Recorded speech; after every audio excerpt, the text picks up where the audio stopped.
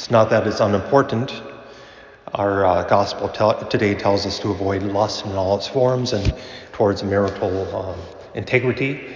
But my mind is really going, with everything else going on in the world, to our first reading. It's one of my favorite readings. I love the prophet Elijah anyway. The whole story that we heard on Wednesday with the prophets of Baal dancing around and slashing themselves and making a bloody mess. Yesterday, his travel from there to Mount Horeb, take and eat, get up and eat. The journey will be too long for you, how God provides.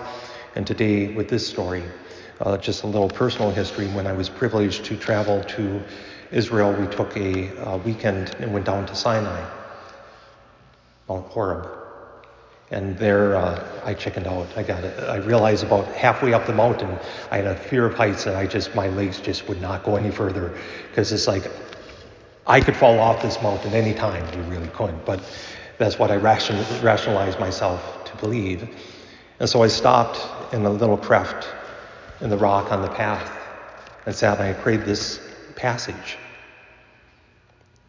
knowing that God had appeared somewhere on that mountain to Elijah. God telling him, and consider the context if you remember. Elijah is the last of the prophets. The king has abandoned God. The king of Aram is barreling down on them. Aram is modern-day Syria. Is barreling down on Israel. It's a tense situation. And Elijah is alone. Alone spiritually, alone physically, alone emotionally. He's just alone, abandoned. And there he is, God telling him, I'm going to speak to you. Get ready. And what happens, of course, we hear the heavy wind, the crushing rocks, we hear the earthquake, we hear the fire. The author says, but God was not in any of those. Well, we know God is everywhere, but God was not speaking through those at that moment. But that still small voice. Or I had to look it up because I was told something and I unfortunately was wrong about the translation, but it's the technical would be the thin, almost indistinguishable silence. The speck of silence. That small little moment. That how many of us would just, after all that, now there's peace. Thank you, Jesus. Well, we might say thank you, Jesus, but we wouldn't think it was Jesus, right? But Elijah recognizes in that stillness, in that quiet, in that little moment, that little fleck of silence, that's how God was speaking to him.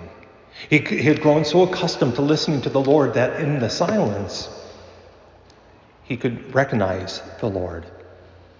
I know it's a pious platitude, but if it's something that I can't get around. If you look at the letters of silent and rearrange them, you get listen. And I think silence and listen have to go hand in hand. That the Lord is speaking to us, even in the chaos of our world. The Lord is speaking to us. And how is he speaking to us? He's speaking to us in the silence of our hearts. And there's levels of our how we are created. We have the external world, and most of us spend our lives in that external world. We flip from thing to thing to the thing. The stereotypical outer world is the news. It just goes from thing to thing to thing to thing to thing. And if that's where our attention is, what happens to our soul? It's scattered all over the place. It flips from here to here to here to here. And it's never enough. But then there's that psychological part of us. Sometimes we let the outer world affect our psychology. That we might get depressed or we might get elated. We might have some emotions about those. But the Lord calls us deeper into the spiritual. And that's where the Lord communes with us. Where he speaks to us. If we're not paying attention to the spiritual, and we're not being attuned to the psychological at least, all we have is the earthquake, the fire, the thunderstorm, the riots, the sicknesses, the death. Not that those go away, but when we really spend the moment of silence with the Lord, all of a sudden we find there hope, joy, peace, and the ability to deal with all that noise. Everything.